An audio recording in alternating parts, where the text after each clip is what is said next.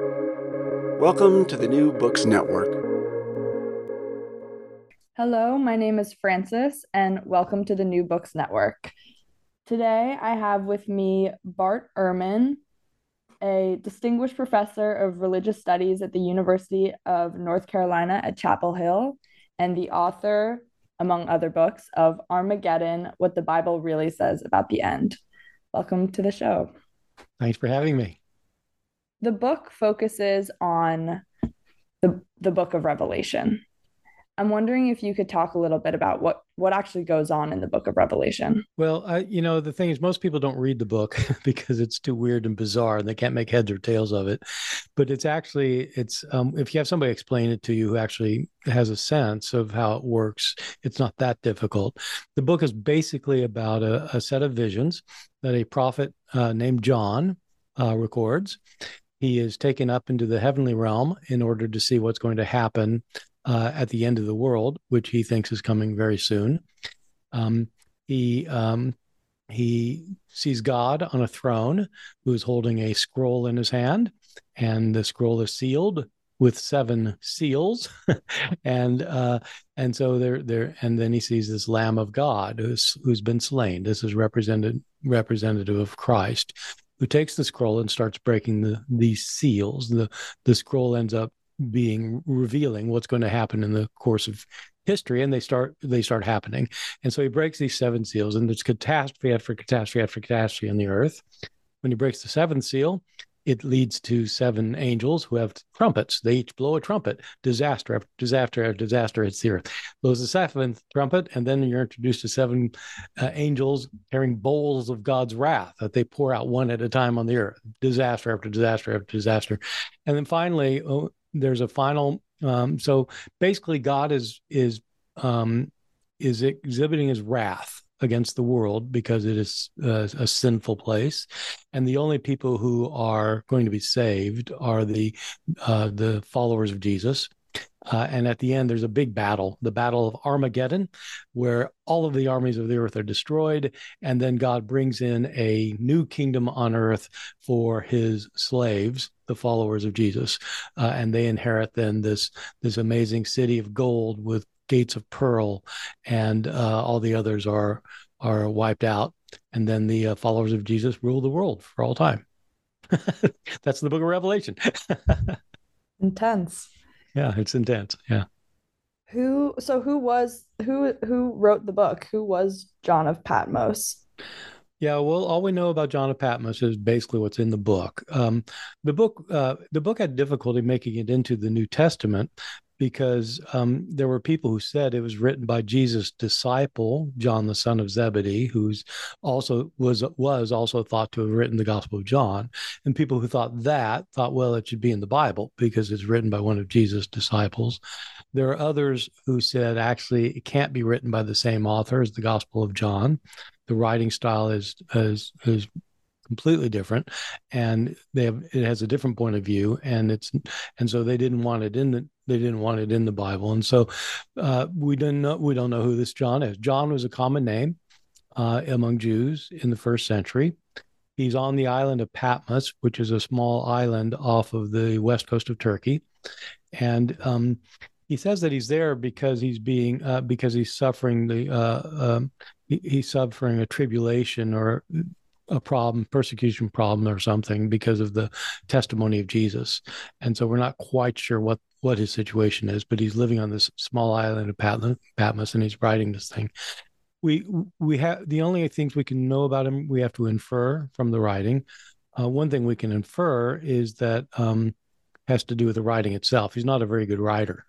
He actually makes grammatical mistakes. It's the worst Greek of the New Testament. It's written in Greek, like the other books of the New Testament.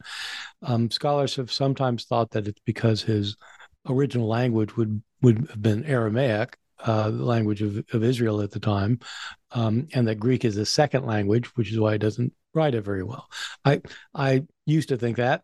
Now I just think, yeah, no, he just can't write very well. I mean, most people can't. And back then, hardly anybody could write at all. And so he's much more highly educated than 98% of the world, but he's not a cultural elite. He's not a sort of high level author. So even despite the the poor grammar. Do you think people in John of Patmos's day were like, what is going on? Or was it a literary, or was it a genre that they would have understood better back then?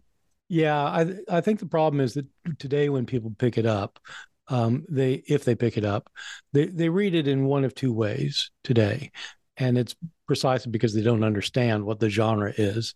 One way that people read it is especially people who are committed evangelical Bible believing Christians, they tend to read it in order to find clues about what's going to happen in our own future, and so they're picking this verse and that verse, and they're not reading it as an entire text from beginning to end to try to understand it in its own genre and historical context. Other people pick it up who are not Bible believing Christians. They just kind of interested in seeing what it says, and they can't make heads or tails of it. And so those are the two main options.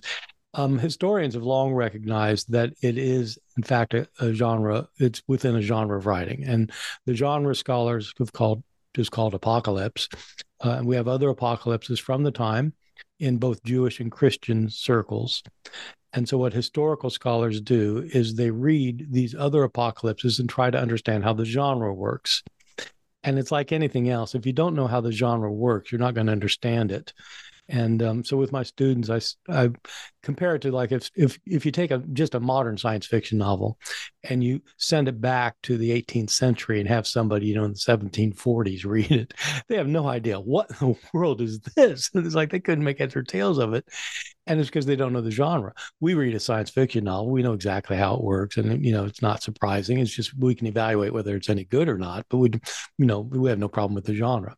The apocalypse genre is like that.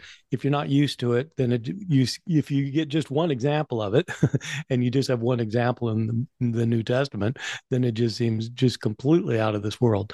But I think almost certainly people at the time who were accustomed to this kind of genre would have been able to understand pretty much how it works and would have understood a lot of the weird symbolism in it as well. How can you spot an apocalyptic story? Yeah. What's characteristic of the genre? Yeah. So that's the key question. And in this for this genre, the genre are always books by holy people of somebody, a special person before God. Historically, usually they're pseudonymous. The author claims to be a famous person from the Jewish past, usually, or Christian past. The person is given visions where they either see heaven itself, which is revealing the secrets that make sense of the earth down below. And so the heavenly realm explains why what's happening down here is happening. Or they have a series of symbolic visions of what's going to transpire in the future. And so it's either a heavenly journey or a historical kind of sketch, prophetic historical sketch.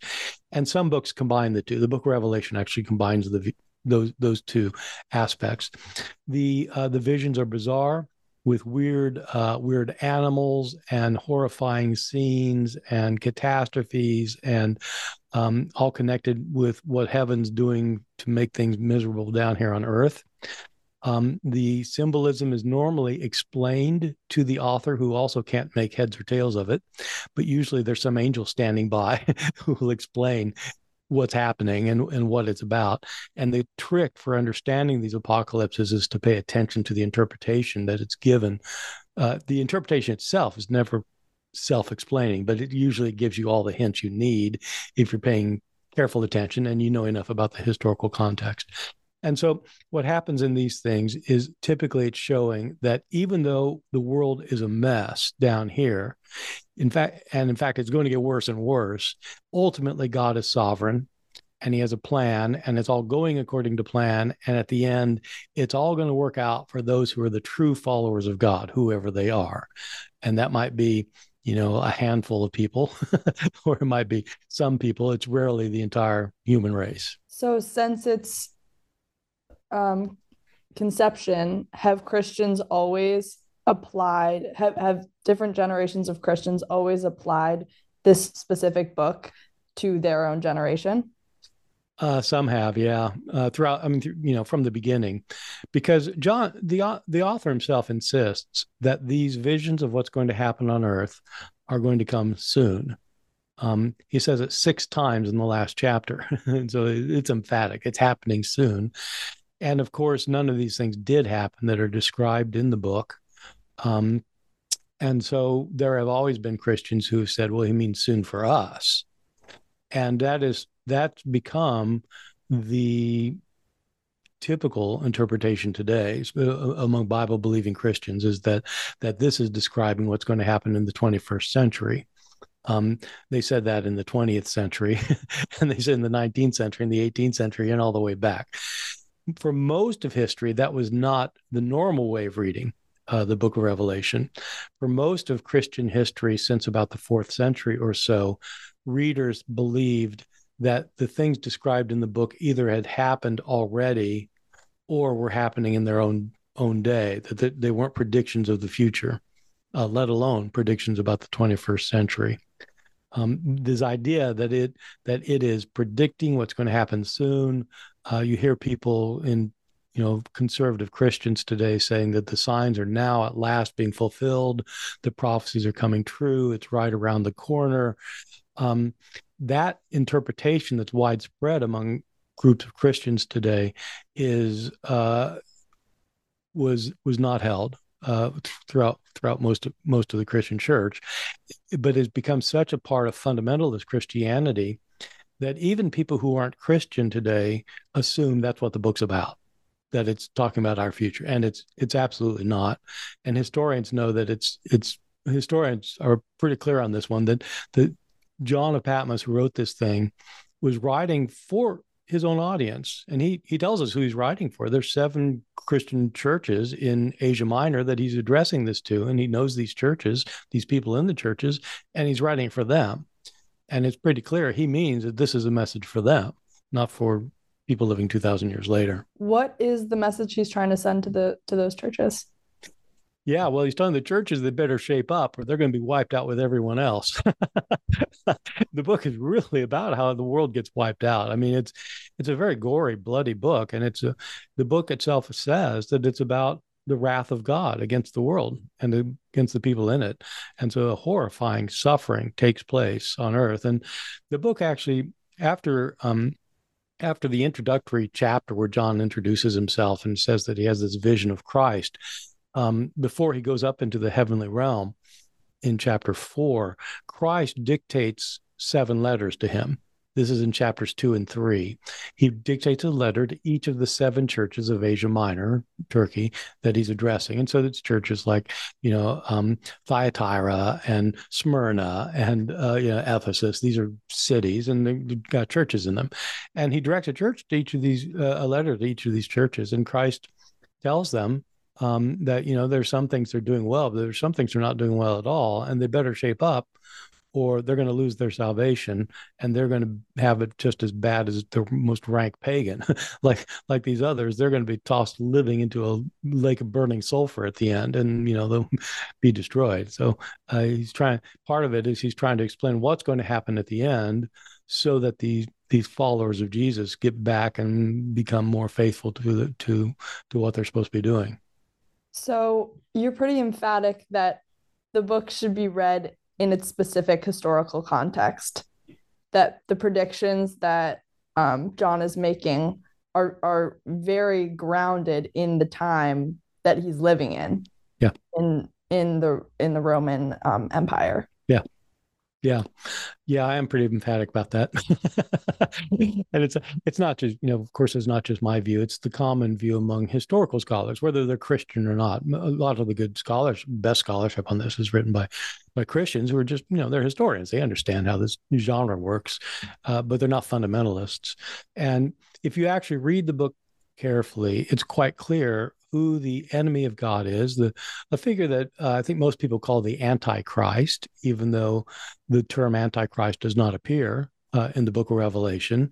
But there's an organized enemy of God, and the author makes it really clear that it is the city and empire of Rome, and that Roman emperor is the big enemy, and the empire is the enemy, and that God's going to wipe them out. One way to think about this is that when today you have fundamentalists who say, the time is being fulfilled, just read the headlines, these prophecies are happening now, and it's going to happen very soon. They're not talking to people living 2,000 years from now. They're talking to the people in their own day. Well, John, on whom they're basing these ideas, was also talking to people in his own day. And they don't realize that, but it's quite clear historically that's what's going on. His enemy is Rome, and he thinks God's going to wipe it out. So does reading the book of Revelation from this fundamentalist futurist perspective have an effect on the way that one conducts themselves today? Yeah, it does. And it's I spent a good bit of time with that in my book, because the idea that Jesus is coming back soon to take his followers out of the world, the fundamentalist understanding of that is called the rapture. The rapture is Jesus comes back. He takes his followers out of the world before all these disasters hit. That idea is not found in the book of Revelation, period. It's not there.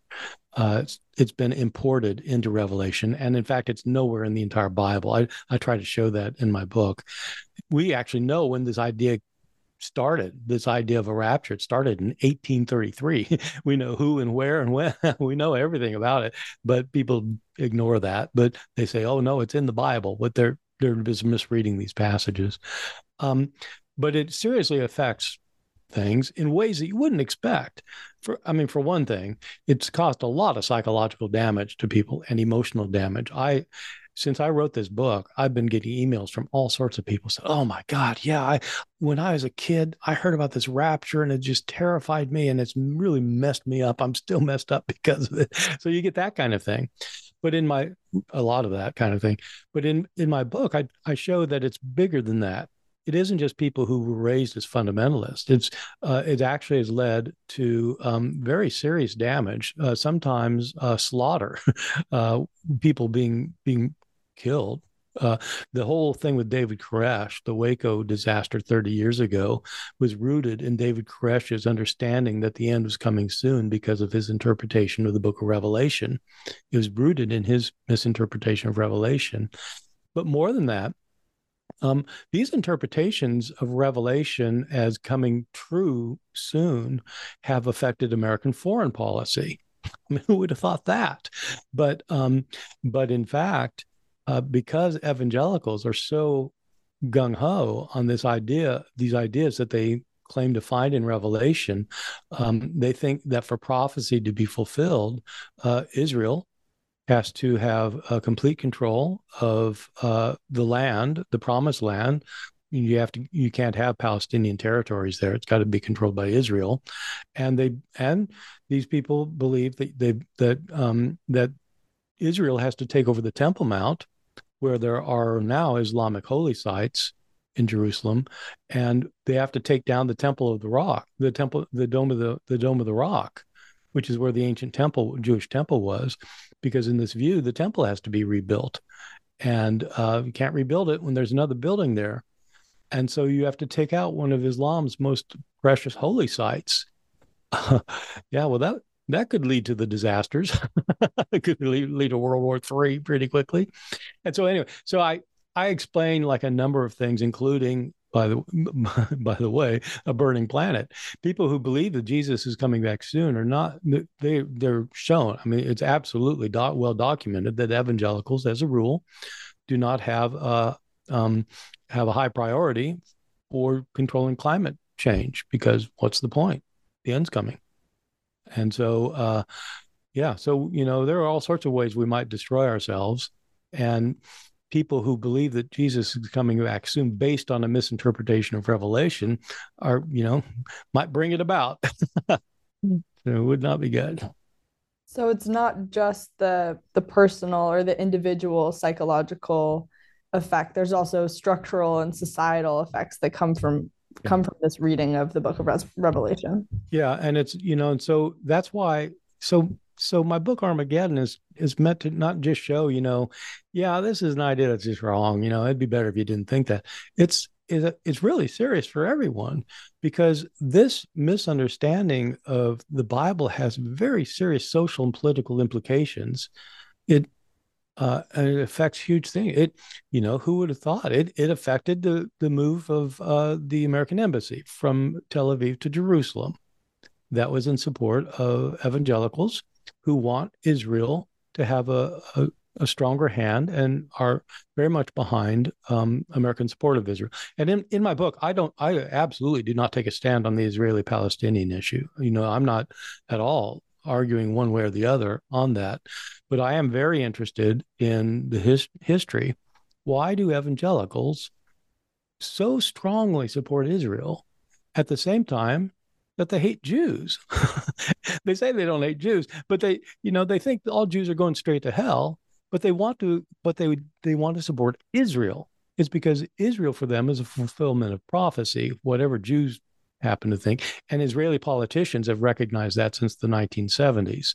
When they realized, man, there's sure a lot more American evangelicals than there are American Jews. We should go for the American evangelicals, and they started doing it with Menachem Begin, and then, and so on down till today. Ronald Reagan was also influenced by evangelicalism, correct?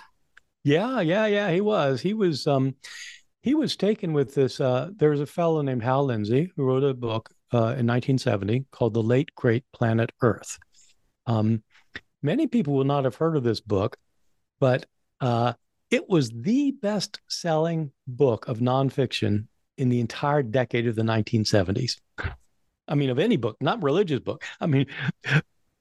Outside the Bible, there were more copies of this thing sold than any other book. And so it made a big splash. And he was predicting, Hal Lindsey, who's still going strong today, he's not going that strong. He's very old, but he still has a radio program.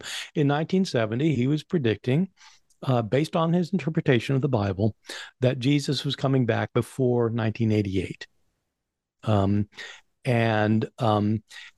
that after Jesus came back, there was going to be a crisis in the Middle East where Israel was going to take over the Temple Mount, and then an Arab state was going a coalition of Arab states was going to attack Israel, and then the European Commonwealth, a 10-nation European Commonwealth, was going to come in support of Israel, and then Russia would get involved, and then China would get involved, the bombs would go, and right before we blow ourselves off the planet, Jesus would come back and for the last time.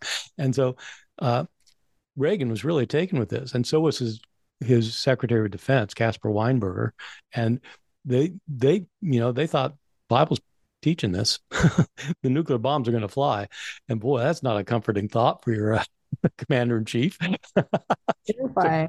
He didn't. It wasn't that he wanted it to happen like under his watch or anything, but he really did think. Apparently, he did really thought it was going to happen. Oy. Yeah, boy. Right. So the book of Revelation is a book of vengeance and violence. It's not a book of love and mercy. Should we understand it as an account of one side of a multifarious God? Or should we understand it, or should we try to disengage it from our understanding of the true God?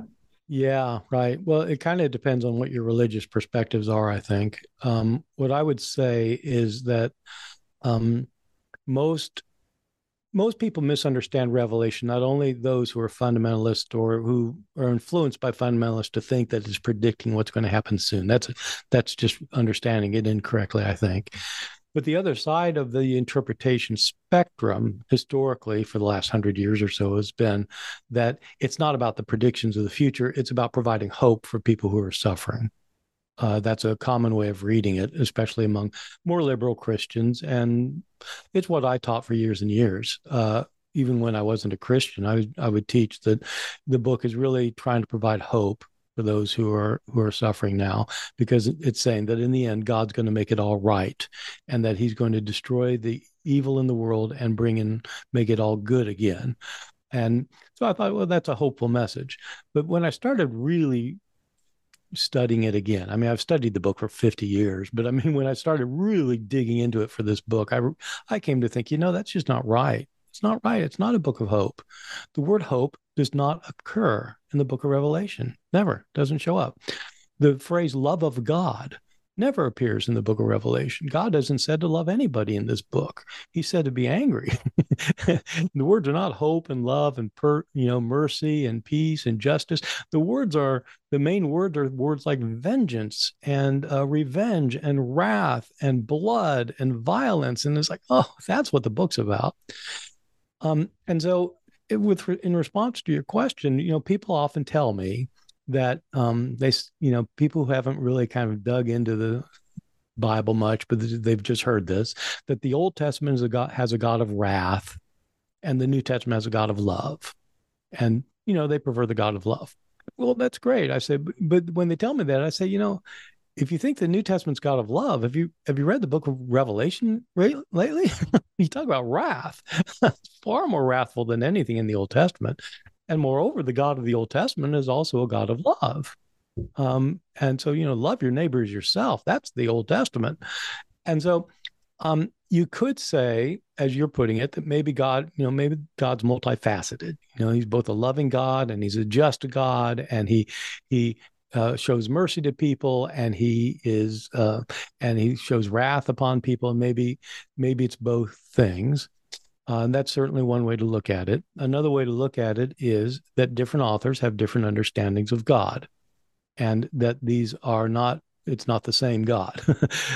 At the end of Armageddon, at the end of my book, I contrast what is John's portrayal of God and Christ as wrathful and vengeful and hating their enemies, with the teachings of the man Jesus himself in the Gospels.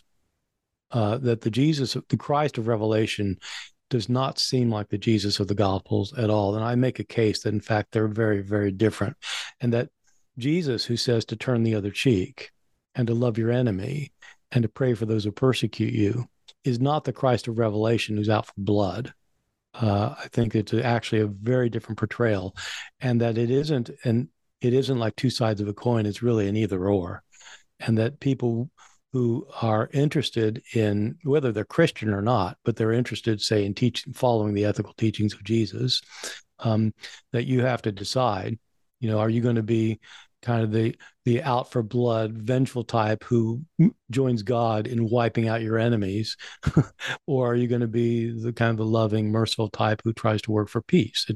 They're different portrayals, I think. So if we're not going to be reading the book of Revelation as prophecy, and it also doesn't really offer a positive or constructive understanding of God, does it offer any relevance to readers in our day, or what can we get out of the book of Revelation at this point? I think we can get a lot out of it, and it's an amazing book. I mean, I started out as a Christian, and I was a very conservative evangelical Christian, very committed Christian, and I loved the Bible. And now, for a variety of reasons, not really related to my scholarship, I'm not a Christian at all. I'm an atheist, but I still love the Bible. I think it's great. And the book of Revelation, I think, is great, but oh my God, I do not see it as representative of reality or of ultimate truth at all. But it's a useful book because you can see a lot about religion in that book. In the modern world, in our American context, there are a lot of Christians who are much more fond of the view of God in Revelation than they are fond of the God portrayed by Jesus. And so if you happen to be somebody who is just a complete white nationalist who's out to kind of wipe out everybody who's not like you, Revelation's the book for you. That's good for you. But the rest of us think, yeah, I don't know, that isn't kind of representation of truth that I want to support.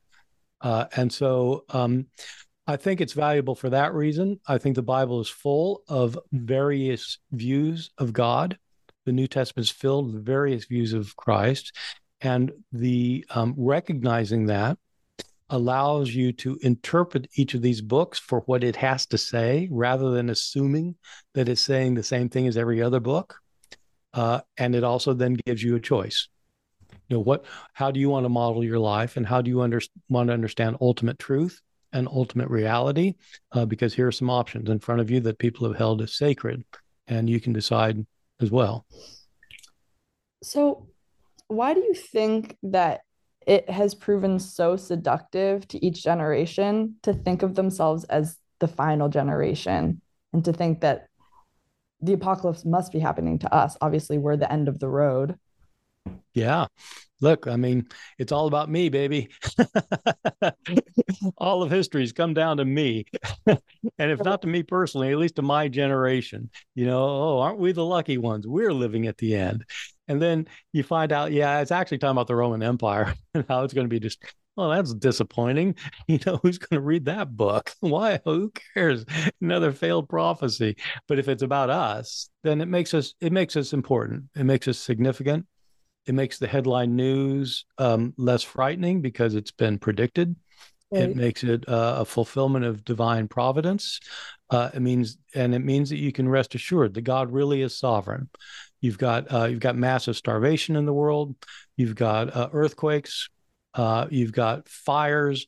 You've got flooding. You've got international. You've got invasions of other countries. You got superpowers fighting it out. Either actually or kind of behind the scenes, and it's all predicted. This is what was supposed to happen. And if we just hold on a while longer, God's going to make it right.